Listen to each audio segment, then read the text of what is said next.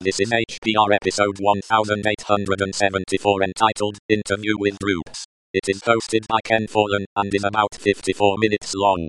The summary is: to mark the 10-year anniversary of HPR, we talked to Droops, one of the founders of Today with a Techie. This episode of HPR is brought to you by anhonesthost.com. Get 15% discount on all shared hosting with the offer code HPR15. That's HPR15. Better web hosting that's honest and fair at anhonesthost.com.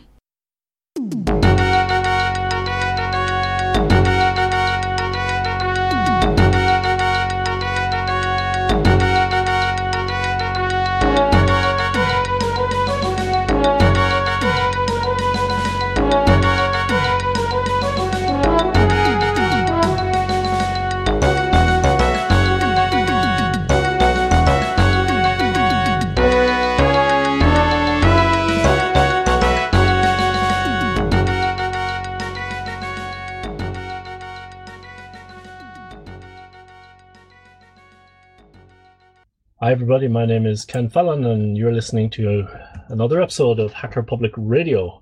Or is it? Or is it another episode of Today with a Techie, which started this weekend, coming weekend, 10 years ago, folks. 10 years ago. And therefore, I have on the line, live from the US of A, one of the men who started it all, Mr. Droops. How are you doing, Droops?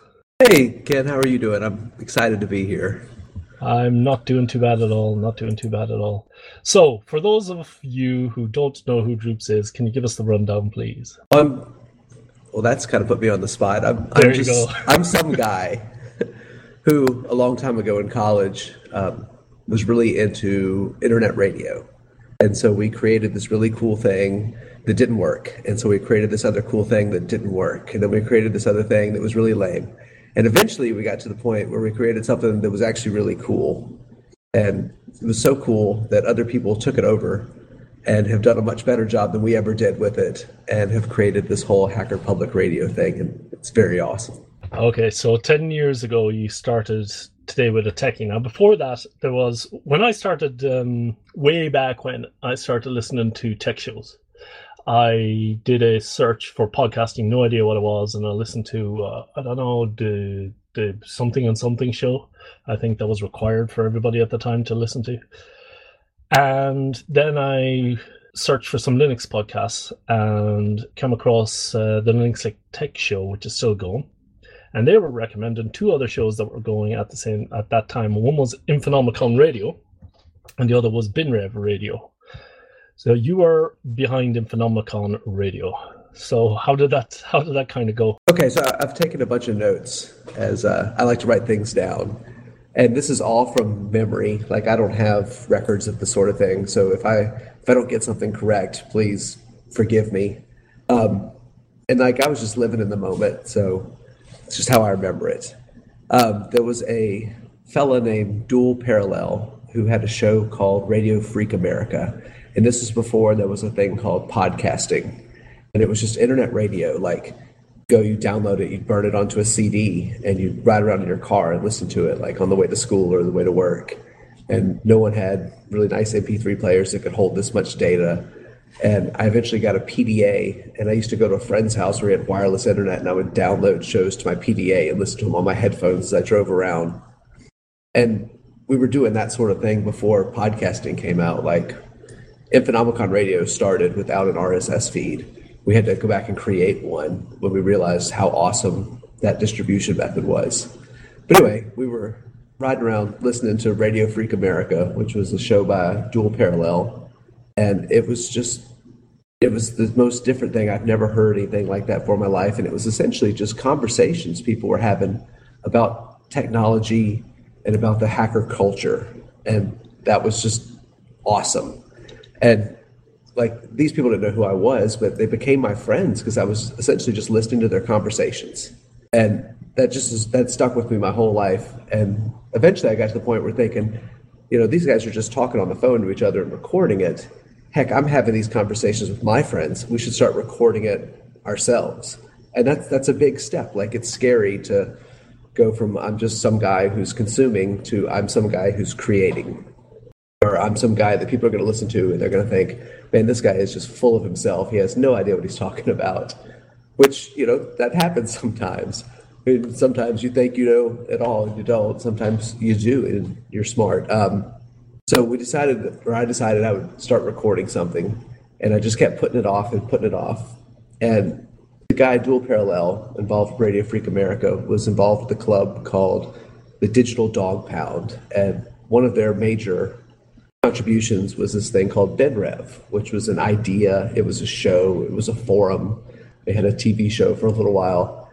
And just an awesome place for hackers to learn. And so they started this radio show called BenRev Radio. And it kind of took over when Radio Freak went away. And it was awesome. It was very good. It was hosted by a friend of mine named Stank Dog. We all have very interesting names. And I was like, well, if Stank Dog can do it, I can do this. And I started this little show called Droops Radio, which was horrible. And I made a friend who listened to this thing because there was such few podcasts, or not, they weren't even podcasts, but internet radio shows about this content. When something new came out, you listened to it because there wasn't a lot of content. Like, you'd wait a week for a BenRev Radio episode to come out, and you're all excited when it came out because there was nothing filling that gap in between. And we started this show called Infonomicon, which was kind of cool. It was kind of lame. And it kind of drug on, and we should have ended it long before it ended. And sorry, I keep saying and.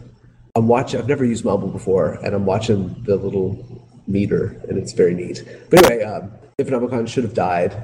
And when it finally kind of folded, there was an idea that had been proposed by Dual Parallel from Radio Freak America, and he said there ought to be this thing called Hacker Public Radio for hackers, technology and news. It should come out every day, and it should be like NPR. There should be shows on it. There should be, he was envisioning like this network. And I'd always kind of wanted that. And when he quit doing Radio Freak America, he had promised he was doing that. And I've been waiting years, and some friends and I were talking about, well, we should start something like that.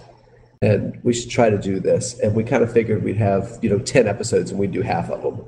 But we would have attempted this idea. And so we were trying to come up with a name for our little show that was going to be a network of shows. And we came up with Today with the Techie, which was a reverse acronym. We actually just came up with a profane word to make fun of Theo Laporte, who had a show called Twit. I don't know why that was entertaining at the time, but 10 years ago when I was in college, that was hilarious. And so we came up with the show, and Dossman and I just were recording our conversations. And it was surprising when someone was like, hey, this is actually kind of cool. I'm going to send one in. And we were like, oh, all right, we've got one. So we'd recorded a few shows to get it started. We gave ourselves a couple days. And there was such a small community, people that were into this, it was really easy to get in touch with people who were doing shows or get in touch with people who wanted to do shows. Now, somewhere along this time, there was a website called Hacker Media, which has not been updated in a long time, and that's my fault. I'll take full blame. But Hacker Media listed all these shows, and it was a really cool little thing. A guy named Kizzle started it, and he passed it on to me as he got out of the scene. And so we kind of knew a lot of people in this thing. We had a website we called Podcast Fertilizer, which gave free hosting and set up the RSS feeds for people. All they had to do was record a show, give it a name, and host them for their first 10 episodes or more if they needed it. And we had, I think we had like 2 shows make it all the way through 10 episodes. It's hard to sit down and say, I'm going to record a show and be responsible for doing this thing week after week after week. And there's the whole, people feel that they have to have something produced by a certain amount of time, which really hurt a lot of shows. Like I did an episode of BenRev Radio one time where they needed someone to host it, and who were going to host it couldn't. And I just had to fill an hour's worth of time with no preparation. And like, that was the worst episode of that show. But you're under this impression that you have to have media produced by a certain time. And, professional news organizations have a lot of people, and they have a lot of, people working on that problem. And when you have just a podcast, it's hard to do that. So coming back to Twatek Radio. Yes, sir. I completely and totally dropped out there. Okay. Right. I've just been talking. Yeah, from right the beginning. So your call. What do you want to do? What have we covered? Oh man, I've just been talking about history and how awesome you are for running Hacker Public Radio. I think I don't know what to do because you were recording. I wasn't. Well, look, I mean, we could just keep going. I have a recording I can give to you. Okay, cool. Yeah, sorry about that. I've never had that happen before. I just completely dropped out. So Let me finish my thought, and then I'll Sure. tell you what question we're on. That sounds fair. Yeah, go ahead. Okay. I just thought you were being very patient. I'm sorry. So one of the original ideas of Twatech Radio was that we would get people to send in their like 6 month or 3 month or 1 month really cool thing. So as you're learning about technology and you're coming up with stuff, every once in a while you come to something and you're like, this is pretty awesome. And that this is pretty awesome idea, we're like, why don't you record that, submit a show? If we have enough people submitting their this is really awesome, then the whole show will be awesome. And so we never set a limit on like quality or content. Like I'm assuming the rules would be the same. Like if someone just recorded a show and they thought it had something to do with Hacker Public Radio and they thought it was neat, I'm sure they would still publish it. Because, I mean, who am I to judge, or who is Ken Fallon to judge what's really appropriate and good? I mean, if it's just a stream of profanity, that probably would be wasteful. Don't even listen to it, to be honest. We just check it in 3 places to see that the audio is okay, and I don't listen to it until they're published. It's a rule. That's awesome. And see, like that's a true voice of the community, and that's very cool. So we were doing our Twatech thing. BitRev Radio was kind of fizzling out. A few other shows were kind of fizzling out, and we said, we should really just call it Hacker Public Radio. The name is sophomoric. It's immature. We should. And it's embarrassing to walk around with a big twat on your shirt. Did you explain what that means? Because over here we don't actually know what that means. Oh, it's slang for vagina. Like,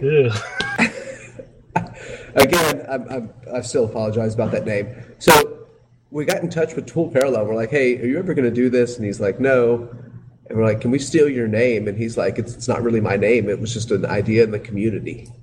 So we're like, okay, let's do this. And we registered hackerpublicradio.org, and BitRev kind of folded into it, and Twatech kind of folded into it, and we started something, and we hoped it would work. And now with Twatech Radio, I didn't update it every day. It's hard to get shows. The hardest part of the thing is finding actual shows that people will submit and getting people to contribute. And that's also the coolest thing of it, because you meet all these awesome people, and you learn to rely on people that you've never met. And like, I think it's awesome. I actually wrote a paper in college about organizational behavior and how you could do this sort of thing and get people to work for free by contributing to the community. That's kind of shady business school stuff, but that's what it was. And so we had this cool name. We had this cool show. We had all these people who had contributed. There was a guy named Enigma that used to run the show. He used to be the Ken Fallon of Twatech Radio. And then he went away, and it was a guy named Petrio, and he went away. And like with Twatech Radio, like we thought it was the coolest thing. Like we had our first international person, like it was a guy named Seal from Canada, and he contributed an episode. We're like, oh, we're an international show. And like Hacker Public Radio is, I think you're out of the Netherlands. Like that's insane that there's this whole world that works on it, and that's very cool to me. Okay, so I've talked about starting Twatech, the intention, and I kind of told the history of RFA, Infonomicon, and BitRev. So that's where we are, Mr. Fallon. Cool. There was an interesting discussion this week from one of the old timers, because I have always had the feeling with HPR that, and as I say, I came into this whole thing way later. I was listening to you guys, and then I went back and listened to the RFA stuff, which, by the way, is as completely as up to date now as it was back then, because they're still talking about technology that's in place. It's fucking scary, I'll tell you that for nothing. Those guys were way smarter than I ever have been. And like the whole philosophy of we're here, we're in this, we're not going to hoard all this information, we're going to share with the community. That is what the philosophy of HPR is, or at least we has been. So the discussion lately has been, we've had a look at the number of subscribers we have, which is about 16,500 a month. Wow. Yeah, but we only yeah, it's awesome, isn't it? We've only had 260 hosts in the totality, which is awesome. Don't get me wrong, that is awesome. But how is this? As Dave Morris said, like we're all in this boat together, and it's leaking water, and a few of us have to bail the water the whole time. If everybody helped out, then we'd have shows for the next 85 years. So one of the most frustrating, one of the most fulfilling things is doing this, but one of the most frustrating things is trying to get people to submit shows. So what is it that's stopping people from submitting shows? And the original question was, I always had the assumption that there is an onus on people who listen to contribute back, but not everybody agrees with that. And I can't remember where it was that I came up with that idea, or was that ever agreed, or was that just assumed on my part? Well, Jason Scott from textfiles.com told me one day that 99 point something percent of the people consume and less than 1% of the people contribute. And I just did the math. That's where we're at right now with HPR. And I think a lot of the reasons that people don't contribute is they see that it's hard, or they say that maybe I don't have anything to talk about. That's like, I'm not afraid to talk on the voice or on the radio. I'm not afraid to sound like an idiot. But like, I'm going through my life, and I'm like, well, I just don't really have anything to talk about. No one's going to be interested in this. And like, that's a bunch of bull. Like the things that, we come up and we think is cool, exactly. Other people think is cool. Exactly. And I think Nightwise has done an episode on all the reasons, listing them all, that why people won't do shows. But would you agree that people who submit shows, people who listen should contribute, or would you say, no, we release it on Creative Commons license, and yeah, whoever wants to can? I think everyone should do it. Like, one of the really nice things I didn't start in Phenomicon Radio to do, but something that really happened, is that I got smarter about things, because I didn't want to sound like too much of an idiot. And so I would spend some time actually researching and learning and coming up with things, and that kind of motivated me to learn. And like, I enjoy listening to HPR now. I don't listen to every episode, as I imagine most people, download them with their little podcast aggregator, but they don't actually listen to every one of them. It's about 50%, I guess. Okay, but I really enjoy hearing that neat thing. And like, it doesn't have to be the most elite content, but your neat thing is neat, and that excitement comes through, and it excites me, and maybe I'll learn something that I didn't know. And I think everyone should contribute. That would be outstanding. Would be outstanding. And of course, the license is, you can take it, you can do with what you will. Oh yeah, I mean, it's total hacker ethos. Don't sell it, but you can do whatever you want with it. Like, you could take this episode right now, and you could change the words that I'm saying to be something else, and like, that's Hacker Public Radio. That's awesome. Cool. So did it go as you expected, would you say? Yeah, we really expected to have like 10 episodes of Twat Tech Radio, where we would have recorded half of them ourselves, and maybe we were gonna, excited to get like 5 people to contribute. And so no, it was infinitely more successful than we expected. And originally, back on Radio Freak America, if you listen to the last episode of RFA, where they talk about HPR, their view was to have a roundtable discussing politics, where anything was open and that sort of thing. Are we not fulfilling the dream by doing what we're doing, or should it go in another direction? What do you reckon? I really think, like, I'm not a scholar on this, but I really think the Duel wanted to have a network of different voices, different opinions. Like, whatever he says isn't always the truth, and whatever I say isn't always, the end of the story. Yeah, exactly. And same here, obviously. And so having more people contribute, the smarter we all are as a whole. So, absolutely. I mean, I don't think we're where we need to be, but Lord helps, like, we are way farther than I ever thought it would be. So, cool. How's that for a politician answer? It's I have no idea what you've set up until now, so I'm looking forward to hearing this. Yeah, me too. I'm always embarrassed to listen to myself, but that's okay. All right, so the next question was talking about who coded the site, who helped out, who should get more credit.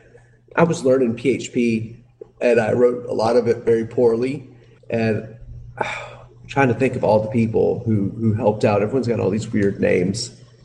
There was a young guy who was younger than I was who redid a lot of it for me after I did it, and explained to me why I was wrong on a lot of things, which helped me a lot. and trying to think of his name. I've been trying to think of it all day. There was just people hanging out in IRC would just help and contribute and offer to help. And so I don't have a definitive list, but it was a lot of folks that helped contribute to everything. So are you still there, sir? I think we've lost him. That's okay. I'm going to keep going. That's all right. One of the questions was who paid for all this. So I had a Bluehost account that I was paying a little bit of money for. And so I just added, I bought a domain name and we added to it. It didn't really cost us anything extra except paying for another domain name every year. Eventually, BenRev took over. I actually don't know who's hosting HPR right now. It's kind of cool that it's just kind of going. At Hacker Public Radio, I don't know if a lot of the international listeners know this, but in the United States, there's a thing called National Public Radio. And National Public Radio is a radio network. If it's a nonprofit, it doesn't give a lot of government funding, and it's run essentially paid for by the listeners. And so I listen to a lot of NPR. It's a lot of talk shows. They have classical music, which I'm not a big fan of. They have a lot of just smart comedy shows. And that's what my vehicle is set on right now. I was just riding around a few minutes ago, getting some fresh air and listening to it. And so stealing the HPR, the Hacker Public Radio, was for the hacker community, not just the American nation, but kind of for the worldwide community. And that's awesome. Some of my favorite shows, excuse me, I don't listen to a lot of, hey. I dropped out again, but go, carry on. I'll listen to this afterwards. That's okay. I'm just rolling through. A lot of the shows that I listened to in the beginning, I've mentioned RFA and BenRev. There was a show called BaseNet that was run by some of my friends, and I'd met them through the internet. These weren't people I'd met in real life. I met some of them at DEF CON and different cons over the years. BaseNet was awesome. They contributed a lot in the beginning of Twatech Radio. Ponyboy had a show, L-Core Radio, I think it was called. Low Tech Mystic had a show. A lot of Linux Links and the Linux Link Tech Show that you mentioned are awesome. And still going to. I know, that's so cool. Those guys are, I don't know how they do that in their lives to find the time to do all that. I dropped out of the whole scene 8 years ago, and coincidentally, I have an 8-year-old child and another one. Surprise. So I kind of had to grow up and make money to feed them. They like food, shelter, all these things. I am familiar with the concept. But that's okay. Frustrating parts of the project is finding people to record episodes. You always feel like you're a beggar. I hear you, brother. And that, okay, I don't know if I've said this yet today, but Ken Fallon has done this project infinitely longer than I was ever involved with any of it. And this is we're talking about his show. I was involved in the beginning, but this is not my project. This is not my show. And he's a hero for making it last this long. Can I just interrupt you to say okay. I am only here on a temporary basis until we get the whole thing automated, and I'm out of here. I will continue contributing shows, but it's only a temporary thing. How have we not automated this thing yet, Mike? Oh, don't start. You know those baby things that come along? Oh, Lord. I think you had some questions about what's going on now in Droops world. Yeah, go on. Tell us. So I finished college, and I was a hippie computer programmer for a while, and I worked for a bunch of little small clients. And now I've ended up somehow as a high school teacher at a boarding school. And I am the entire computer science department here, which is really awesome. And being a private school, there's no oversight into what I do, which makes my life happy, so that I can kind of just roll with it and go with it. This is my 5th year teaching. Right now I'm teaching a Project Lead the Way class on computer science and engineering. And Project Lead the Way is a nationwide computer science initiative. Yeah. And I went and took this 2-week-long intensive class at a very highly respected engineering school. And this is stuff it makes the paper when your school starts teaching this stuff. And the programming class I was teaching before, I think was much better than this fancy honors Project Lead the Way class. So by doing this to make my school happy, I've kind of screwed up my whole programming class that I was teaching before. but that's okay. Yeah, fair enough. Like I was teaching it See at much Brett harder comment college earlier. level. What's that? See that comment about putting food on the table from earlier? Oh yeah. I teach a microcontroller class where we do cool stuff with Arduinos. Right now, we are building a whack-a-mole game. They have figured out how to read buttons and how to read a potentiometer and how to light up LEDs and pick random numbers. And now we're trying to throw all that together. And the biggest sketch that they've written so far in the microcontroller class, like school just started, I don't know, 20 lines long. And whack-a-moles is much more logic. We're just doing basic things. There's no like objects and crazy things. It's just, we're just reading pins and pushing buttons. We're having a lot of fun with that. There's been no burning incidences with the soldering irons in class, which is cool. But whatever, that's part of learning. I teach a junior high class to a couple sessions. Junior high would be what year? How old would it be? I don't know how old junior, 13, 12, 13, 14. Okay. And I'm to get them ready for high school. And so we're learning to use computers, not just to play games, but how to create things. And things that kids are lacking is like just basic troubleshooting skills. Like they can use a computer all day and look all smart, but like they don't actually know how to solve a problem. And so we've literally gone into the basics, like how email works and like how we do this and what if this doesn't work, or how to take a computer apart and put it back together. And like these are kids, you tell them, make me a Word document, and like they're done, they've got it, they've laid it all out, because that's kind of the digital intelligence they have, but they don't have problem. Like if there's a problem, how do you actually solve it? Yeah. And I think that's very unique, and like it's hard to find curriculum for junior high kids how to solve problems on technology that's not just here's how you make a Word document or here's how you do this. Every Thursday is a code day in that class, and we've been doing Scratch, which is a lot of fun. We did Lightbot the other day, and just trying to get them thinking, that mindset. And I also make all of my classes read and take notes by hand, because I'm a jerk, I guess. But as much as I love technology and I love computers and all these things, and it's how I make my living, if you don't know how to take notes and like organize your thoughts, a computer's not really going to help you. It's just a kind of a fill-in. And so that's been supported by that research from the OCD that showed that more than 20 minutes on the computer a day, and the kids are not benefiting from it. Yeah, that's awesome. I taught a reading class this summer, and one of the kids wanted to type up his paper, and I let him. It's 4 kids in the class. I kind of ran a little social experiment, and I don't know if I could do this at public school without being fired, but it's private school. It's kind of neat. I let him type his papers, and I let the others handwrite it. And so that as their drafts, like they'd go through a draft, they'd turn it in, I'd fix it, I'd send it back to them for them to fix it. Every draft they wrote, it got progressively better and better and better. Meanwhile, the kid who was typing it, he'd write a draft, I'd tell him what to fix, and he would just edit that same document. And so at the end of the week of writing this paper, we didn't like spend all day on this. We were reading books and exploring and doing cool things. Read everyone's drafts. And they were all like, they all agreed that his sucked. Like his was just bad compared to theirs. And we tried to figure out why his was so bad compared to everyone else's. And they were looking at the drafts and they were like, because he's not rewriting the thing. He's not thinking. He's just, I have to change this word. I'm going to change it. I have to change this word. I'm going to change this one word. And kind of the whole class kind of came to the realization, it's 7th graders, it's 13-year-old boys. They came to the realization that they got better the more times they did something. And like that was awesome that I could teach them. Yeah. So not necessarily to say that you can't do that, because I quite often will write 4 paragraphs of text and then just take a few sentences and rewrite it and re-listen to it. But he was just trying to be quick and get done. I know what you mean. Yeah. and that's part of life too. Yeah, and if you have to write it out, you are forced to rethink the second time. So it's going through the second time. Yeah. Cool. So I'm sitting at my desk right now. I've got my Linux computer on it. I have several Linux computers and Raspberry Pis in the classroom, some servers.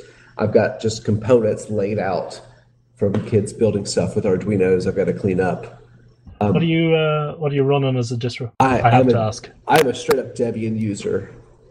So for the students, I'm letting them use Xubuntu on the desktop computers in my classroom. Okay, cool.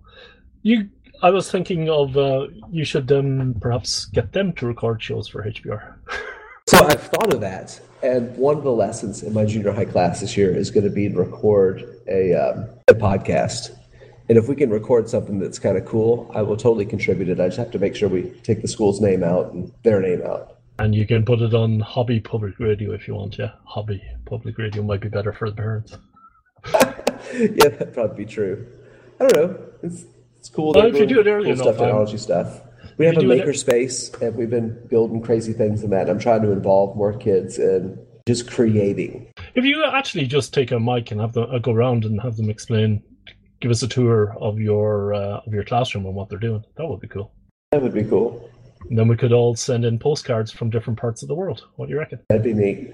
Get them to send them to you. You can scan them. No, it's something different getting them physically. Come on. And like technology-wise, I just went on a road trip this summer. As a teacher, I get these breaks now. And we spent 40 days on a road trip across the country, my wife and children and I didn't even bring a computer with me. I don't own a cell phone anymore. Like, I exist for work, and then the rest of the time is mine to read and to experiment and do things.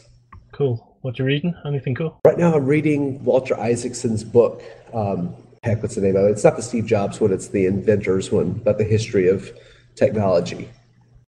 So you're still keeping your toes in even when you're offline. Well, I make the kids read in my classes. Like, we read books outside of class just like you'll do in college. And I've 50 high school students that are all going to read Free as in Freedom by Richard Stallman by the end of the year. Awesome. And I told them all not to buy it from Amazon. I told them they needed to buy it straight from the Free Software Society or Foundation. Excellent. I love that. I love that. So if anyone from there is listening, I deserve a T-shirt for that. Absolutely.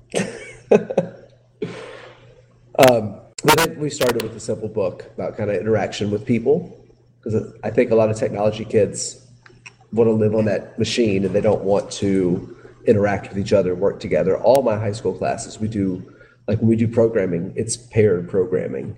So my microcontroller class, my programming class, we work together as teams, and like that's hard for high school kids to do and like to work together effectively. But I think that's an important skill that I need to be teaching them. Yeah, actually, that's hard, full stop, doing that with somebody else. And I just fought a big battle this year. They want us to use the computer lab for all my classes, and I don't want to use the school's computers for my programming classes. I had to last year because I want them to learn to use their computer for work and their computer. Like, I want it to be seamless, whether they're sitting on the couch in my classroom or sitting at the table or sitting in their room, but they've got their work environment with them. And that's like, I have to, walk around and make sure they're not on Facebook because we're not filtering what they're doing on their computer or playing stupid games. But I don't really have that trouble yet. And I think that's a good lesson because when they get to college, no one's looking for that. If some kid wants to just waste their tuition money so they could play on Instagram all day, the professor's not going to stop them. Yeah, fair enough. They don't care. And so I'm trying to instill that lesson now.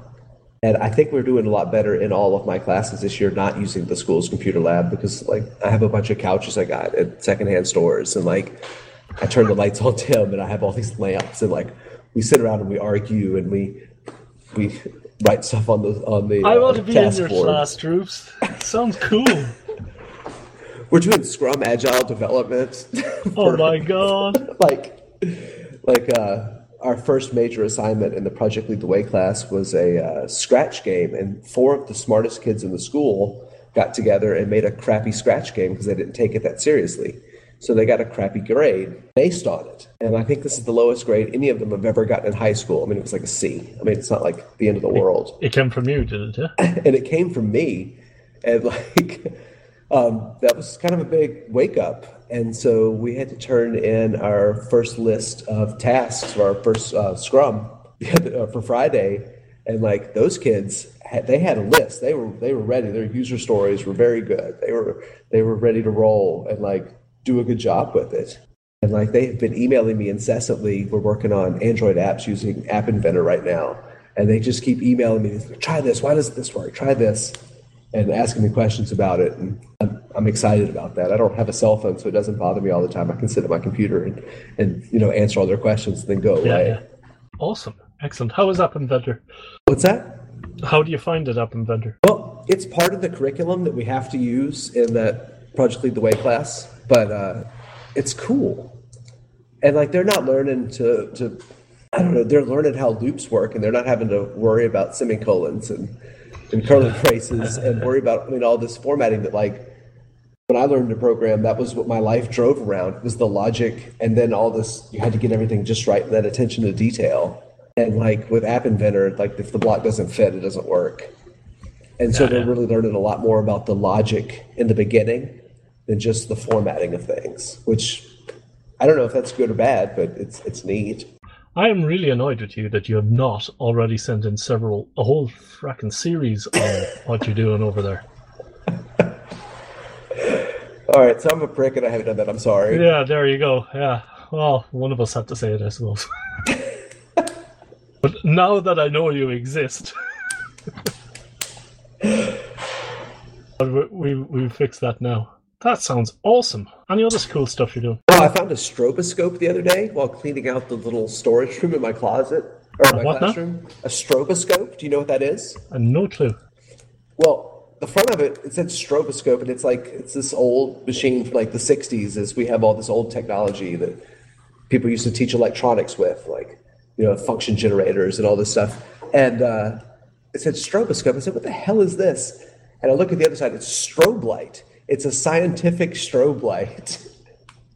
And so I just set that out in my classroom and let the kids kind of play with it. And we had like a little rave before class the other day with the scientific stroboscope.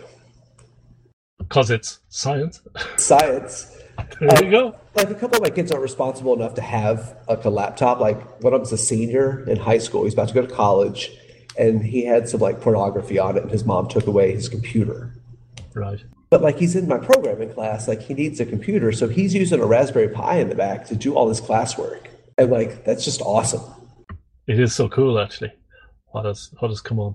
It's awesome.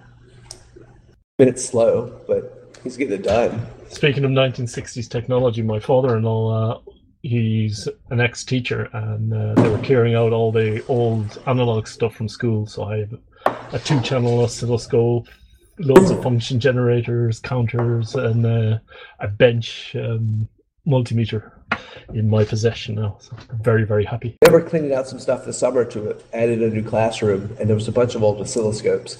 And I tested all of them. One of them worked. Oh, cool. And I've got it now. The other ones should go on eBay for parts. Well, they're beautiful old machines, and it's probably like a fuse or something. Yeah, exactly. It's missing, and they're now using that classroom. I don't know where they've all put them to. I hope they didn't throw them away. Yeah, exactly. I know the guys in work, they'll take the old oscilloscopes because they think they're more accurate for what they do, that they're heavier and can take more stuff. Oh, yeah. I mean, if you dropped one of these things on your toe, you would definitely... Yeah, for sure. So anyway, that's what we're doing. The cool project in my classes this year, the Project Lead the Way, I think the Android apps are the coolest thing that they're going to do. Then we're going to get into Python and PHP, and it's just kind of an overview of computer science. It's not like we're really going to make much. Like most of the Python's not even writing Python code. It's just editing someone else's Python code. Yeah. Which is, I don't know, I think that kind of takes away some of the creativity of it. So yeah, on the other hand, I mean, when you do go out to work, one of the functions you have to do is take somebody else's code and improve it. It is a thing. That is true. In my programming class, we're learning command line PHP this semester. Next semester, we're going to learn processing. Last year, I just did a whole year worth of processing for my programming class, and it was awesome. What do you mean by processing? There's a language called processing. They have their whole little environment. Some guys at MIT started it, and it's essentially you're just writing C with all these graphical libraries. And so hello world in processing doesn't say hello world. It's just draw a circle on the screen, make it move around. Cool. That would be another show, but far be it from me to put you under pressure. And then the microcontroller class, we obviously want to build robots that fight each other. Because no explanation needed. Stuff. So I think that's going to be a big highlight. And the PHP command line PHP class, the major project of the year or the semester is going to be, we're going to build a radio station, broadcasts in the classroom that's all running on Linux and command line PHP, and have a catalog of shows, have a catalog of commercials, and every day I'm going to come in and say, this is what we need to do to add to our radio station. And the class as a whole is going to have to continue broadcasting the radio station while they come up with the solution. And I'm going to have all these silly perimeters, like you can only play one song in a row, and then you have to have a minute of talking, or 30 seconds of talking, and station identification, like all this crap. And we're just going to pile it on, so they're going to be in they're going to come to class and be in this work mode where we have to keep this going while we fix this, and I hope we don't break the radio station. Yeah. And I think that's going to be really cool. God, your class sounds like a Sunday evening movie thing, where they out of the box thinking teacher comes in and affects all these kids' lives. I don't know how lucky these guys. I hope these guys realize how lucky they are. I think one day they will. I have one of them right now that is from last year, who works in our dining hall at the school. And he didn't do very well, did he? Well, no. He worked there through high school. It's a little boarding school, and he just needed extra money. Yeah. And so he worked in the dining hall. He's going to college now, but he works at night in the dining hall. So I see him all the time. And he was one of my star students. He's working on computer science. He's taking all the first year classes. And to use some profanity, he's like, yeah, college is bullshit. Like, I can do all this stuff already. And that's awesome. So he's learning all these things on his own, much less, the basic college stuff. He's so far ahead of the kids who've gone to fancy school for computer science. Yeah, excellent. And what better way to finish their projects than to submit a show here for HPR? A whole series, in fact. Oh, maybe I'll just start my own show. I don't want to do that. You know that. Awesome stuff. Well, I hope you mentioned as many people as possible, because, as I say, I don't even know who to contact from way back when. When I just took it over, all I really was in contact with was Enigma, and I got basically, here are the keys, good luck. Yeah, that's how we do things. Yeah, it is, yeah. And it's what I've been doing for the last while, as Dave Morris and John Colt and everybody else will attest to. Well, I don't know if I've said this enough, but you're doing an awesome job with it, and the community appreciates it, whether they tell you that or not. Yeah, but it's actually, I'm not really, I really don't feel that I'm doing anything. It is the community, and I know that sounds cheesy and all, but really all I'm doing now is posting the shows I've got. Just think of it this way: those loads of other people to do all the stuff, so they would not be awesome. Recording those shows and learning that knowledge and getting that glamour and if you had not started radio 10 years ago, saying, "Hey, dude, record me an episode," and you putting it up there and you encouraging them, they wouldn't be doing any of that work. Yeah, but hopefully we can get more people who listen to the shows to start also sending in shows, but also goading other people to come on and to send in shows, because then we have a list of really cool stuff that we can do that I would like to be doing rather than begging people for shows is actually the last thing on my list that I want to be doing. So, did we miss anything that we should have been talking about? It's cool to have a chat, actually. Oh, I'm sure that we have. I don't think I've ever talked to you this long. I actually have only ever talked to you, I think, once. I don't think have we ever had a conversation? I don't think so. I don't know. On email we have. You see, this is weird because Your voice sounds so familiar. Yeah, exactly. I've been listening to so many of your shows that I know stuff. By the way, your geocaching. Do you get geocaching still? Oh, some. It's kind of gotten overrun with the popularity. Yeah, exactly. And it's not as interesting as it used to be. Like it's become a game of let's see how many we can find as compared to let's see how awesome of a cache I can make this one. Yeah. You know that one you did in the canoe? Did anyone ever find that? Okay. So 2 of those we hid that day with the canoe. One of those has been found once by a guy who has like thousands of geocaches found. and he wrote like an essay about how awesome of a time he had finding this geocache. And how it was like one of the greatest ones he'd ever found. He went to this spot. He had to borrow a kayak. He fell over. He almost drowned. There were alligators. Like, it was awesome. He also found the one that climbed up the tree. I've checked on both of them within like the last couple of years. They're both, well, the tree one, I don't think it's still there.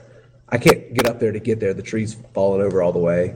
The one in the water is still there and dry. And then some guy who was fishing just randomly saw the one in the tree. I bet his kids were climbing on it. They found it. And he posted on there that he had wanted to start geocaching, but, had never really tried and hadn't bought a GPS yet. So there's that. Like, we drove 40 days this summer across the country. Like, we went to the Upper Peninsula of Michigan all the way down to the Gulf Coast of Louisiana. Yeah. And we didn't geocache at all. We rode bikes and explored, camped out and shot snakes and cool stuff.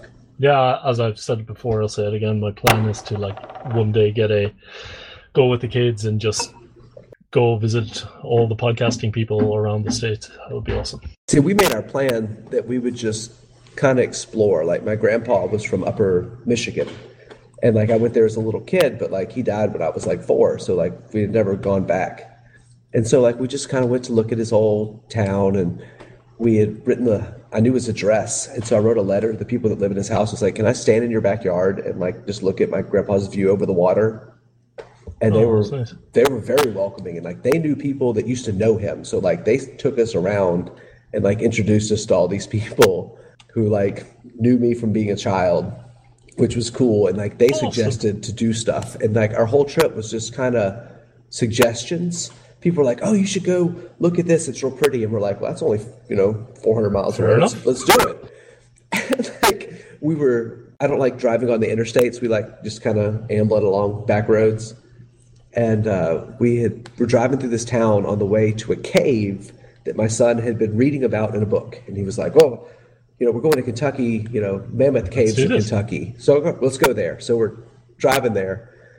And we're driving through this little dinky town, and there's a town built on top of a cave in Horse Cave, Kentucky. So we stopped there to look at it, and they were like, oh, how old are your kids? And we're like, oh, they're 7 and 8. And they're like, well, they're supposed to be 10 to go legit caving, but they seem up to it. We'll take you. And so if you have any boots, and I'm like, no, I just brought sandals on this road trip. And they're like, oh, we've got some boots you can wear, and we got all caved up in helmets and flashlights, and spent 3 hours crawling through mud in a cave, and I'm trying to fit through all these little tunnels, and had this awesome experience. And we weren't planning on doing that at all that day.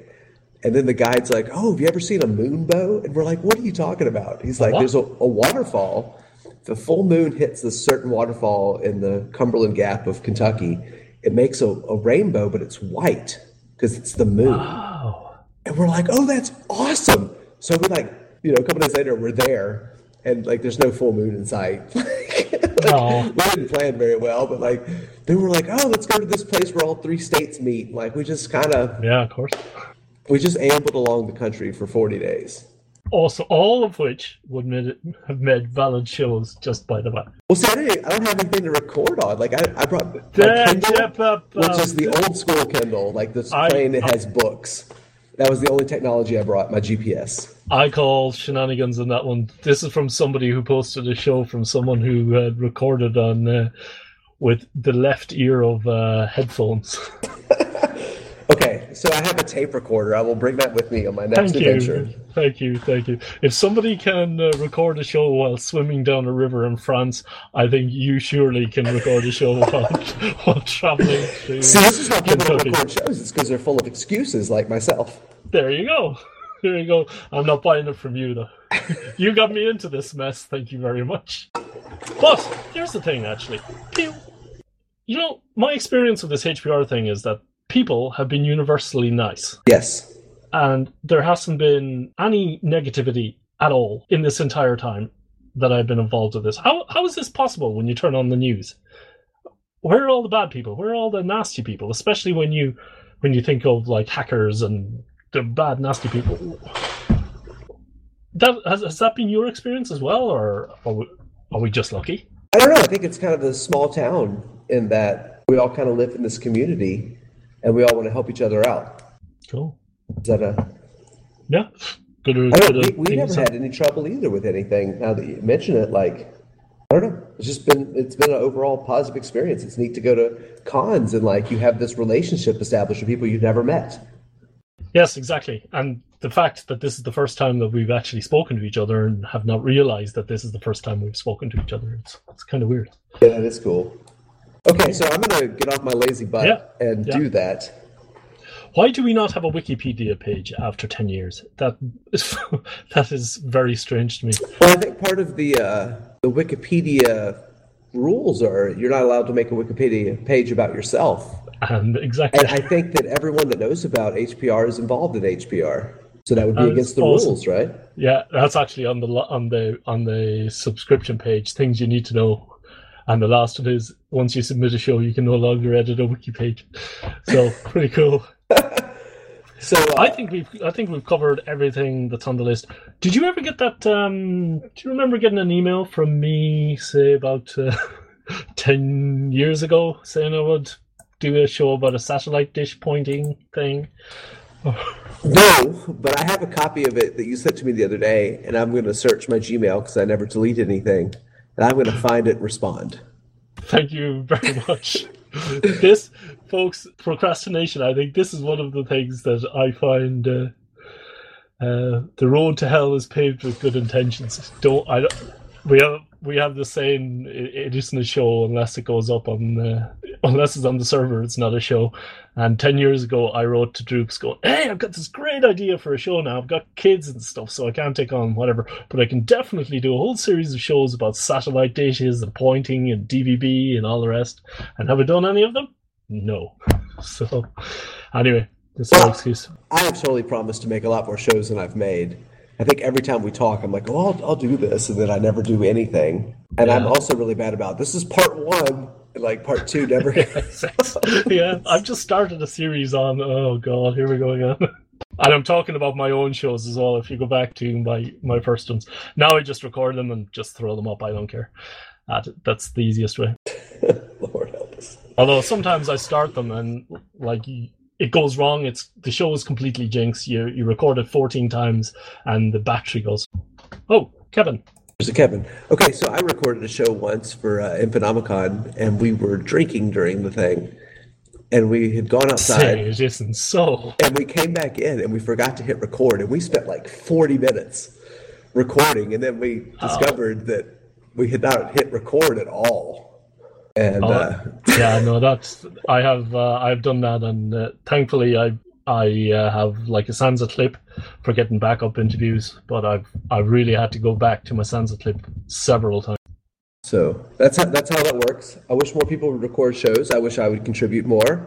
I will try my darndest to do more of that. I'm going to get some big D-cell batteries so I can get my tape player going, or tape recorder. So basically, nobody is required to submit shows, but you're encouraged to submit shows. That's what we're saying, is it?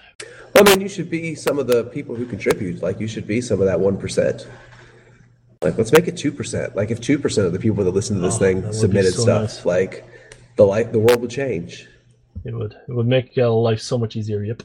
Droops, thanks very much. It's absolutely great to hear from you again, and it's good to hear that your family is doing good. And I'm very interested to go back and actually hear the rest of this interview, but unfortunately I can't do that because I only listen to the shows once they're posted. So well, I've got to go to a football game and help officiate, so I've appreciated this time, and I appreciate all your work that you've put into it and all the people who've contributed to the show and made it what it is. It's infinitely better than anything we had ever thought we would have. And if you can get in touch with some of the other guys, I'd really love to have them on as well, especially coming up to episode 2000 and 2048. Well, I talked to Dossman, and he has like a lock-picking thing he's doing today. Oh, excellent. So, yeah, get in touch. Also, can you email me the show or upload it to the FTP server or something like that? Well, I certainly hope that my little laptop here will handle this 58-minute long recording. And I hope so, because I don't have a recording of this. Awesome. This might be the episode, just you and I here. Cool. All right, well, you talking to yourself mostly, so excellent. Anyway, folks, thank you very much. Thank you, Droops. Thanks all the guys who set up. Let's go back to Radio Freak America, Infonomicon, BinRev, Today with a Techie, and everybody who's been on HPR. And tune in tomorrow for another exciting episode of Hacker. This is where you say public. Oh, I'm sorry, public. Radio. Join us now and share the software.